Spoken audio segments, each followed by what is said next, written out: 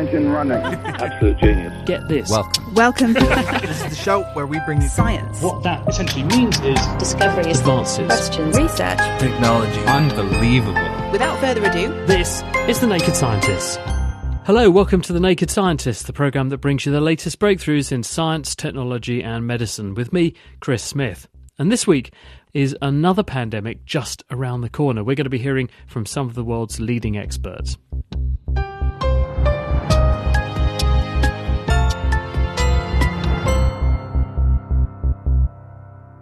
The deaths, lockdowns and school closures that accompanied the global spread of COVID-19 may not seem all that very long ago, but top health officials are already busy preparing for what's going to come next. Many researchers believe that another pandemic could soon be upon us, in fact, before the end of this decade. So what can we expect? And what efforts are already being made to tackle the emergence of a deadly new agent? Peter Hotez is Professor of Paediatrics and Molecular Virology and Microbiology at Baylor College of Medicine. He's also the author of Preventing the Next Pandemic, Vaccine Diplomacy in a Time of Anti-Science.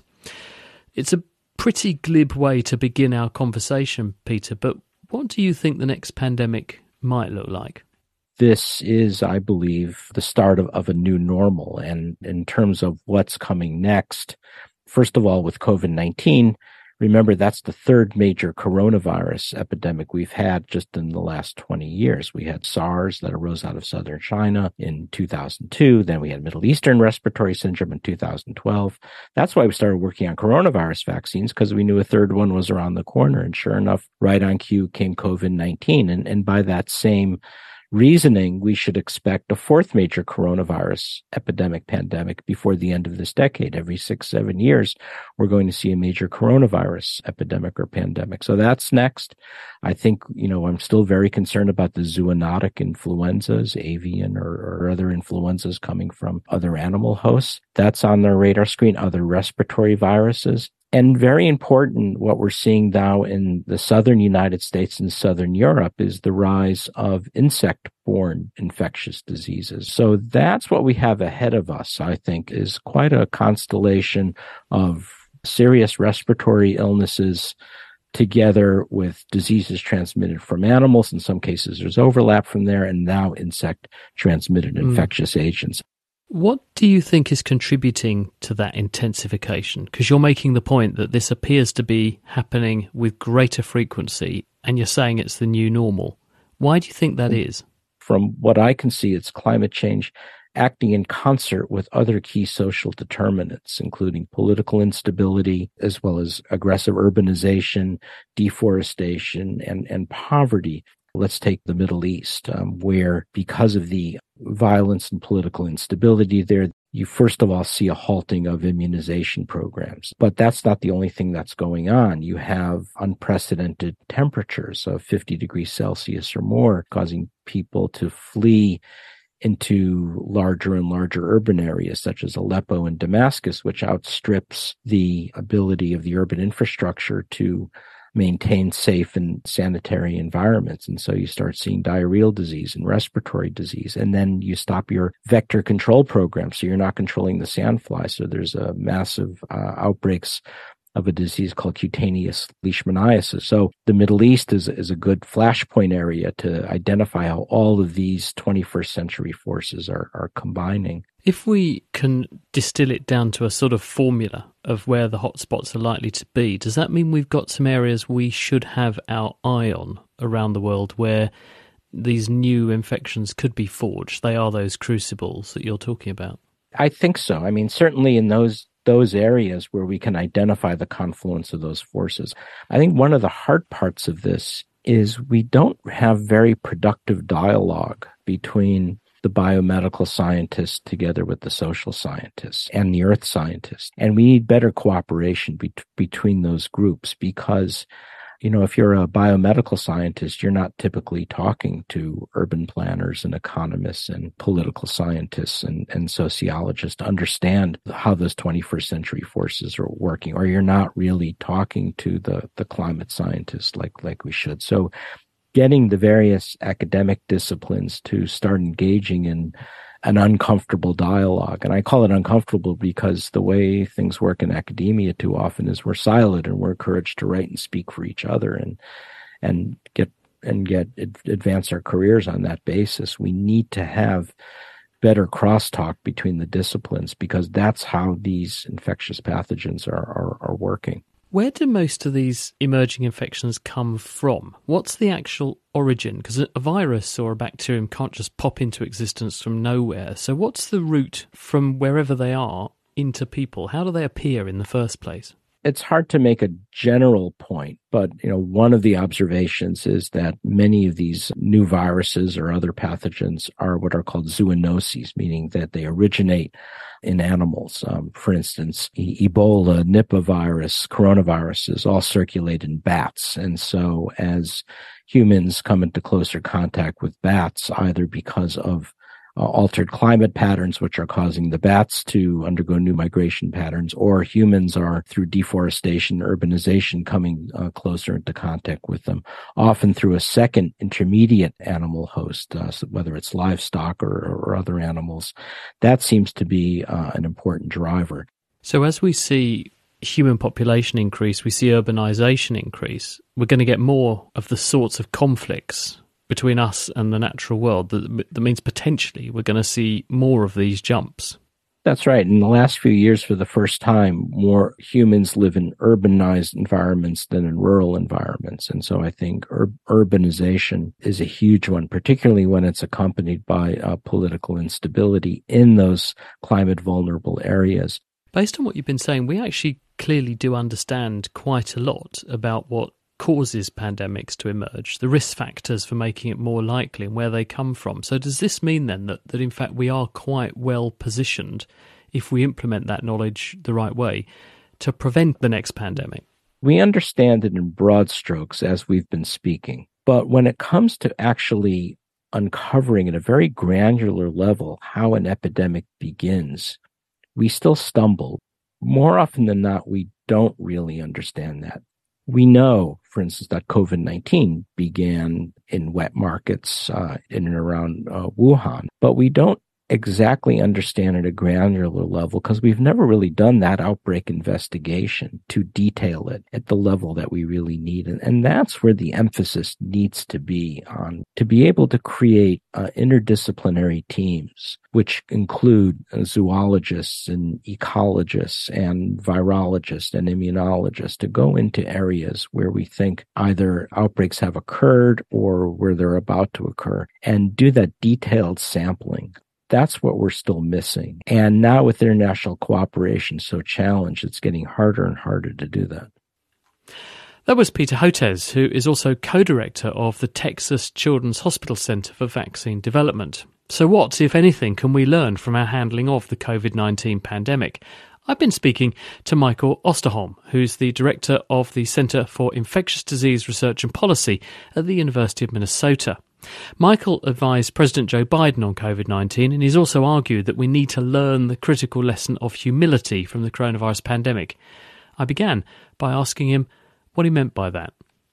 As much as we as scientists want to believe that we fully understand what is happening around us from a scientific standpoint, and that, in fact, we have the tools to make accurate predictions about what will happen, that's just not the case. And I think this virus has laid that open in a very public way. For example, how many people even anticipated that this pandemic might last 3 years as opposed to just a few months? Or what might happen with immunity, either that from infection or from a vaccine. And so it doesn't mean you can't make conclusions or draw conclusions from what you know, but you always need to do it with a great deal of humility and saying, this is what I know now, but I don't know what this will mean in the weeks and months ahead. Do you think that people lack humility about it then? Because many countries are holding COVID inquiries. In the UK just this week, we've launched our Module 2, looking at the early responses that went on during COVID here in the UK. People do seem to be in receptive learning mode in the aftermath. I think this is critical right now to go back and do the kinds of reviews that are happening in the UK. I wish they were happening here in the United States. It's not because we're trying to point fingers or lay blame or, find people for which we can attribute accolades to them.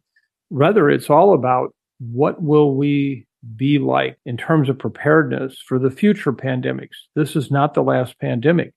And future pandemics could be much worse. If this were a 1918-like pandemic, the number of deaths would have been at least 4 to 5-fold higher. When we look at the possibility of another coronavirus infection causing the pandemic, we already had two viruses, SARS and MERS, which appeared in 2003, 2012. And fortunately, those viruses were not very infectious relative to the current coronavirus, but they killed anywhere from 15 to 35% of the people that got infected, as opposed to today, less than 1%. There's nothing to say that in the future, the ability to be transmitted and the ability to cause severe illness and death won't match up together. And so we need to be better prepared for future pandemics. And the one way we can learn about how to do that is what are the lessons learned from this pandemic. Is there not, though, a disconnect between what the politicians want, what they're prepared to spend money on, and what the scientists, the epidemiologists, the public health fraternity are advocating for? Because just looking at my lecture notes that I delivered for the medical students at the University of Cambridge back in 2007, a lot of what I said about emerging infections in those lectures I gave came true. And I wasn't the only one saying it. Many, many people were trying to say to the government, we need better preparedness, but they weren't listening because they were largely, I think, looking at this statistically and saying, well, look, pandemics happen roughly every 30 or 40 years. What's the chances of this happening in my political cycle when voting for me counts? Much lower. So I'm going to put that to one side. Do you not think that's a problem? I think it is a problem. And I think you've really put your finger on it, what we need to address. First of all, we have to understand that the potential for future pandemics to occur more frequently is very real. We have 8 billion people on the face of the earth. Roughly 1 out of every 8 people who's ever lived is now on the face of the earth.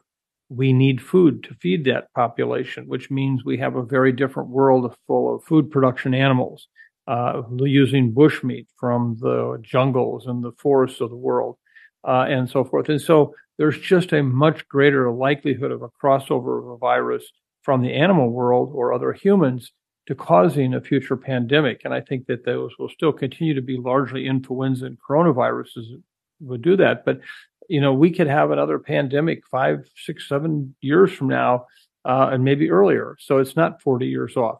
I think the second thing is we do have to help people understand, why do we need to invest? And if you look at the economic cost of this pandemic, forget about the painful number of illnesses and deaths that we saw.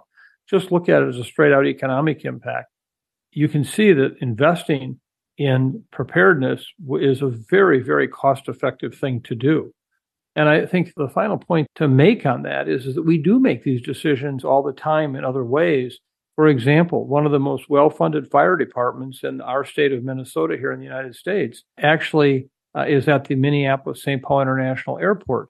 And since the inception of the airport, we have not had one major plane crash on the actual reservation of the airport. And yet we would not run that airport for a moment without that extensive fire department, because they need to be there and ready to go should a plane crash. Well, in a way, that's what we're like right now.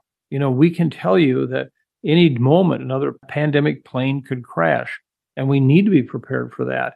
And just like we support fire departments in settings like our airports, we need to be supporting public health preparedness, healthcare preparedness in ways that we have not yet really understood. What should the shape of that preparedness be? Because there's going to be an international preparedness and a domestic preparedness, and that may differ a bit around the world, obviously, but what's the broad shape of that? Well, the first thing that we have to understand is what really can make a difference in a pandemic. I've just finished a new book. Will be coming out this next year on lessons learned from the pandemic. And one of the things that I review in some length are the non-pharmaceutical interventions, the idea of lockdowns, the idea of mandatory testing or mandatory vaccination, the idea of what do we do with schools and so forth. And I think there's a lot to be learned there about what didn't work. I was never a supporter of the classic concept of lockdowns, because early in the pandemic, I made the prediction that this could easily last 3 years or more. And in the case of the United States, I predicted we could have over 800,000 deaths in March of 2020, not a popular statement at the time. And in fact, lockdowns are the idea of temporarily keeping you from the virus and the virus from you. But it doesn't at all apply if we're going to do this for 3 years. People can temporarily, shelter in place and reduce their contact, but for 3 years, and remember, this is a zero-sum game in the end. I mean, that's the game that China, sorry to interrupt, that's effectively the game that China have tried to play and exactly, admitted that and then it doesn't work. Yeah, and within 2 months after relaxing their stringent requirements, they had 120 million new deaths occurring in China from this. So it's exactly that. And so my whole point has been, doesn't mean we don't try to flatten the curve, which is a different concept where healthcare facilities are being overrun with numbers of patients. Can we slow down transmission? So instead of having 1,000 new patients this week, we have 1,000 new patients over the next 2 months, that type of thing, but not a lockdown. And I think that's the kind of thing that we need to have a really, I think, very thoughtful discussion, understanding of what did we accomplish, what didn't we? Again, not to point fingers or to lay blame, but to say, do we want to do that again, or what should we do again? I kept hearing people talk all the time about how long would it take to get those first doses of vaccine out. And I think that's a very important mark. But even more important is how long will it take to get the last dose of vaccine out? Meaning, who in the world doesn't have access to it at that point? And we didn't really do that at all. We saw many areas of the world that never had access to vaccine in the first few years of the pandemic. So I think these are all the kind of lessons we want to really take to heart. And that's where our trust will come from, is if we have a very transparent and we have a very open and honest discussion, review of what did we do, what could we have done differently, what could have been done better, what really worked. And I think that would really help us both with the trust issue, and it would make us better prepared for the future. Do you think we are better prepared for the future? So if COVID Mark II came tomorrow, do you think that we would rinse and repeat and make all the same mistakes again, or we've learned the hard way and we're now going to handle it so we're much better prepared and it will be over in a flash next time? Yeah, I think your concept of rinse and repeat is a very important one, and I actually really like that visual. The challenge we have is that it's not just what we do, but what will the public do with us?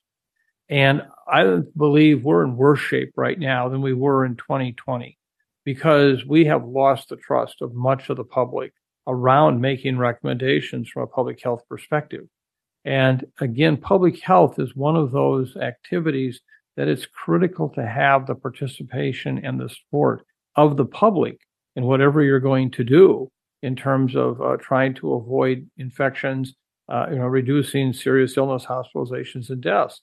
And so to me, I'm more concerned right now that in this era of anti-science, where the most important thing some groups can do is just demonize the personnel in the public health or medical community trying to save lives. It seems if that were, something we talked about 5 to 10 years ago, nobody would have believed it, who the bad guys are. And so that's something we have to overcome for the next pandemic. Michael Osterholm from the University of Minnesota.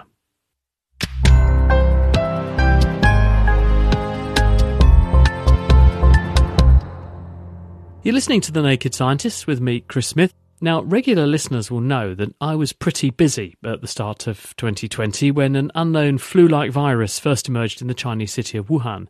At that time, and over the course of the next few years, I was invited to appear on national and international networks with Linda Bald, who's Professor of Public Health at the University of Edinburgh. I've been catching up with Linda and began by asking her at what stage the public should be told about the outbreak of a new pandemic, in her view.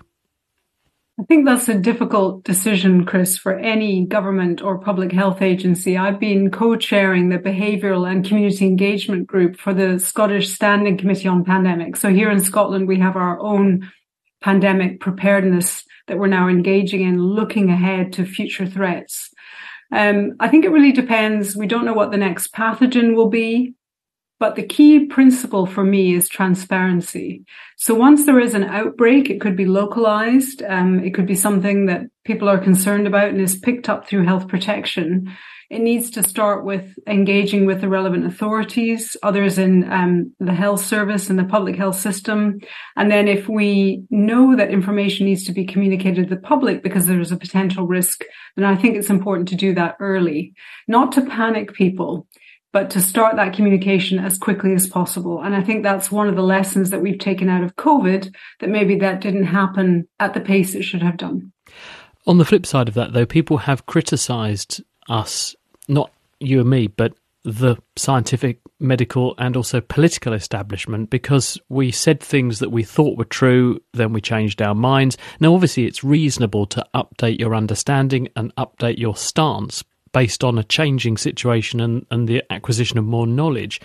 But people, it feels, want concrete information, not unreasonably, but that's not possible to supply all the time when you've got a dynamic and emerging situation going on. No, I think the transparency also needs to include uncertainty. So let's just use a couple of examples here. I mean, there can be E. coli outbreaks, or we saw concern about RSV, a respiratory virus recently, or we had Mpox in the UK that we know affected particular communities. It's about saying there's something that's arisen, there's action that the public can take, or we just want to let you know about this. But actually, we're unsure what the science is telling us. We're waiting for more surveillance, waiting for more testing until we can give you more accurate information. And in the meantime, these are the practical steps you can take. For example, engage in good hygiene practices. If it's something to do with food, tell people where you've been, look for particular symptoms amongst the people that you live with or your community, basic information, and then say, we'll update you once we know more. And I think communicating that uncertainty is really difficult for decision makers. And probably at those early stages, it needs to be public health authorities that do that before we pass on to others. Michael was saying quite alarmingly that he feels that trust has been dented, quite significantly damaged because of COVID. Do you share that view? I'm a bit more optimistic maybe than Michael. I think there has been a lot of misinformation that has circulated, anti-vaccine sentiment, questioning about the measures that were taken. And let's face it, there's inquiries now that will pour over all of that. But I think the public is better educated now, particularly about infectious disease, and are asking more questions. I think if you look globally, though, it's not always the case to say, it might be the case in the US and the UK, but I wouldn't say in some of the countries that, my colleagues work in, that COVID caused major distrust between government and the public. I think that bond is still strong in many places, and we probably need to learn internationally about how to manage that better.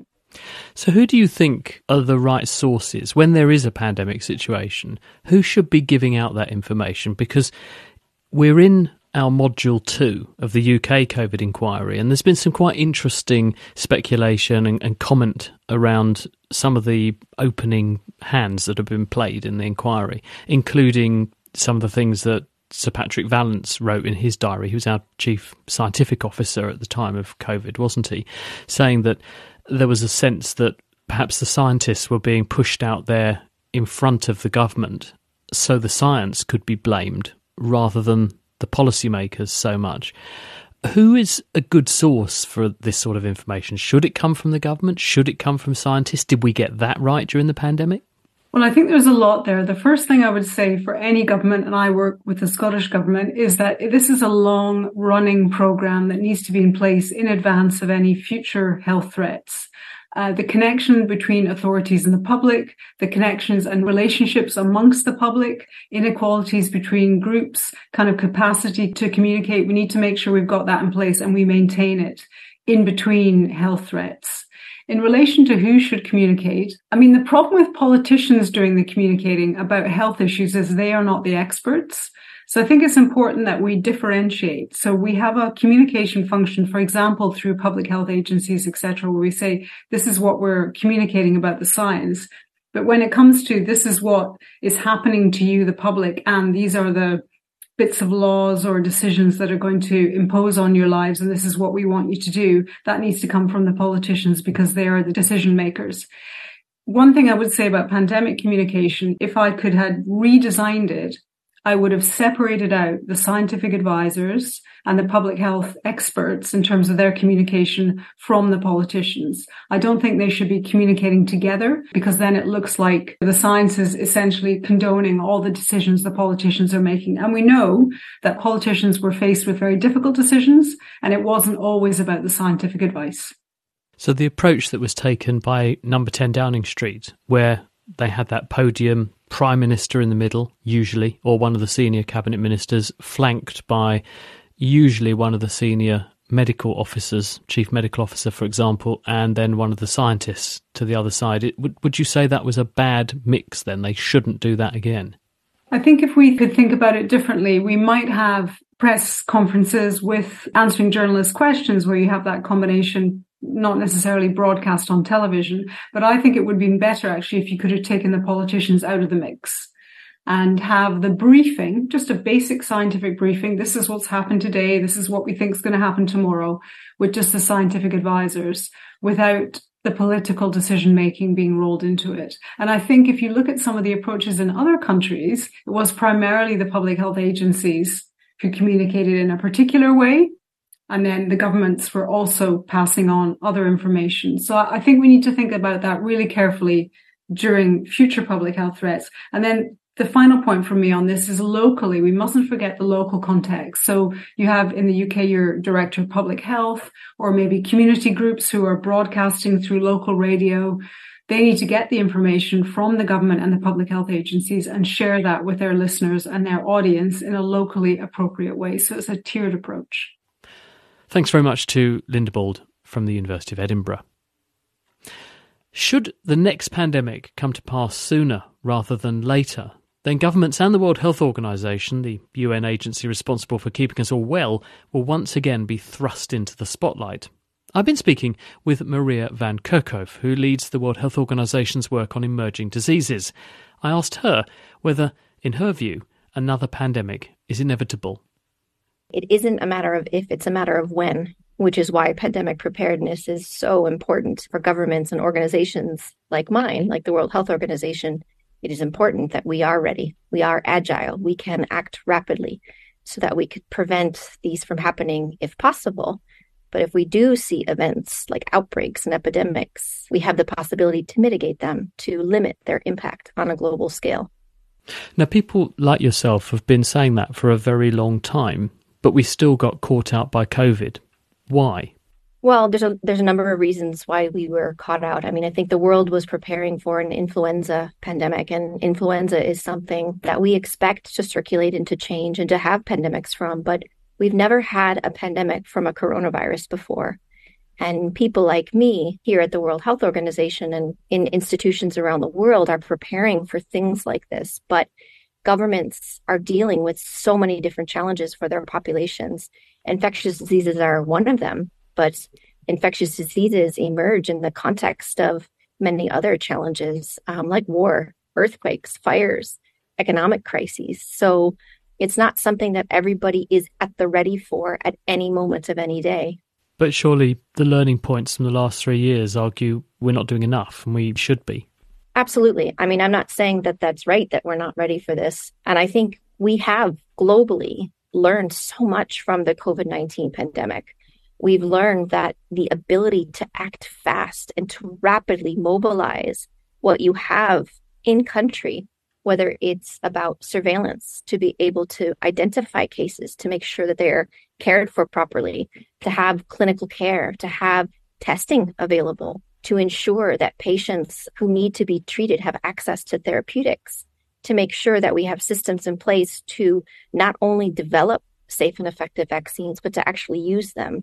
So we do need governments at the ready. And I think the trauma that we've all lived through in the last 3.5 years, it's still fresh in our minds, is something we have to use to propel us to keep up the momentum. The world's capacities to deal with pandemics have greatly improved in the last 3.5 years. The challenge right now is the political will and the financing to keep up that momentum and to sustain the gains that have been made during COVID-19.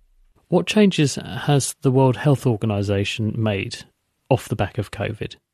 We are a member state organization, which means we work for governments around the world. We work for everyone everywhere. And what we try to do is to support governments in building capacities and sustaining capacities. We are working with all countries around the world to see how their response to COVID, where they were operating in a crisis mode, how the work can be calibrated to meet the needs of COVID right now, because COVID isn't gone, but also the next threat, that some of which we know, some of these pathogens that are circulating, but there may be a new pathogen that's out there. We've worked to increase capacities from a scientific level. For example, say the development of safe and effective vaccines, to make sure we have better production capacities around the world, not just in high-income countries or in one particular part of the globe, but to make sure that there are more companies that can actually produce these safe and effective vaccines. And we're working not just on the scientific side, but also on the political side to have statements from political leaders to ensure that we are much better prepared for the next one. And so these high-level political statements, which may not sound important to everyone, are really historic, because these are commitments shown by world leaders that we have to do better the next time. It's not just about a handshake saying, we could do better. We have to do better the next time, because these devastating impacts that COVID-19 demonstrated showed that we have to be much more collaborative. We have to be cohesive and equitable in our approach to not only responding to pandemics, but also to preventing and preparing for them. Are all governments coming to the table and cooperating, or have we got any weak links in the chain? Are there any areas where we need to bolster our response and our presence as an international community, a medical community? Because obviously those are the places, if they're a weak link, where they're ripe for something like this to either take hold or start in the first place. That's a very complicated and important question with many different components. Countries are coming to the table to have this discussion. We've all gone through this collectively, and there is a willingness to ensure that we leave the legacy of COVID better than we started. There are a lot of weak links, not necessarily by countries, but by topic. If we look at surveillance, do we have good surveillance around the world to detect the known pathogens that are circulating or could be circulating? And the next one, the next disease X, as we call it, which represents an unknown pathogen. And COVID-19 was disease X. So the next disease X, we say, is out there. We've worked really hard to ensure we have better supply chain management, better scientific achievements in terms of collaborations and addressing some of the unknowns about these pathogens, how they circulate, where they circulate, who they impact. A very big gap we have right now is around equity and access. And that is something that we need to continue to work on. So it's not only important that we have medical countermeasures, that we have diagnostics, therapeutics, vaccines, we have personal protective equipment. We need to make sure that the use of these life-saving interventions are available to those who need them most. We need equitable access to these materials around the world, and we have a long way to go to achieve that. One thing that you haven't put on your list there is the issue of information sharing and transparency. And the last time you and I spoke to each other, you were making international headlines because you'd penned a fairly forceful piece in a major scientific publication calling out what you saw as bad practice on the part of information sharing from China, who had not revealed quite a lot of information about what they clearly knew about the early days of the pandemic. What's happened in the aftermath, if anything, of you saying that? Information sharing is a critical one. We think about surveillance, or we think about data gathering on patients and clinical management. All of that information that exists in a country, in a hospital, in a market, you can pick the location. It's only as good as it is shared, meaning that if it's kept amongst those individuals that collect that information, is not shared for discussion with other disciplines, with other institutions, with other countries, we can't learn from it. We work on the foundation of strong science, collaboration, because none of us works alone. No matter what institution you work for or what discipline you come from, you work with others, you collaborate with others.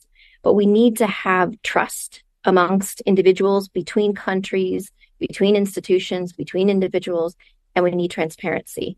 I think on a global scale, there are a lot of efforts to increase robust data collection, so better data collection, not just more, but to be able to share that in a way that leads to action. So yeah, I did pen a pretty strong piece, but I've been speaking like that for quite some time. We, as of the World Health Organization, we can only act on the information that we have. And for the most part, we have a lot of collaboration, a lot of information that is shared. If we think about the next pandemic, we need strong surveillance in animal populations, at the animal-human interface, in people, because many of these diseases that we're talking about are zoonotic, what we call zoonotic, meaning they transmit between people and animals. And if we don't have strong surveillance, then we don't have the ability to detect something fast. But if we don't have that information shared, we won't have any visibility on what is actually happening, which means we will not be able to limit the impact of these spillover events. And when I mean spillover, I mean the transmission of these pathogens from animals to humans. This happens all the time, and it doesn't cause an outbreak or an epidemic, but sometimes it does. And when it does, we have to be ready. And that is all we have time for this week. Join us next time. We'll be looking skywards and asking what the James Webb Space Telescope has taught us about the universe and our place in it. The Naked Scientist comes to you from the University of Cambridge's Institute of Continuing Education. It's supported by Rolls-Royce. I'm Chris Smith. Thanks for listening, and from all of us here at The Naked Scientist, until next time, goodbye.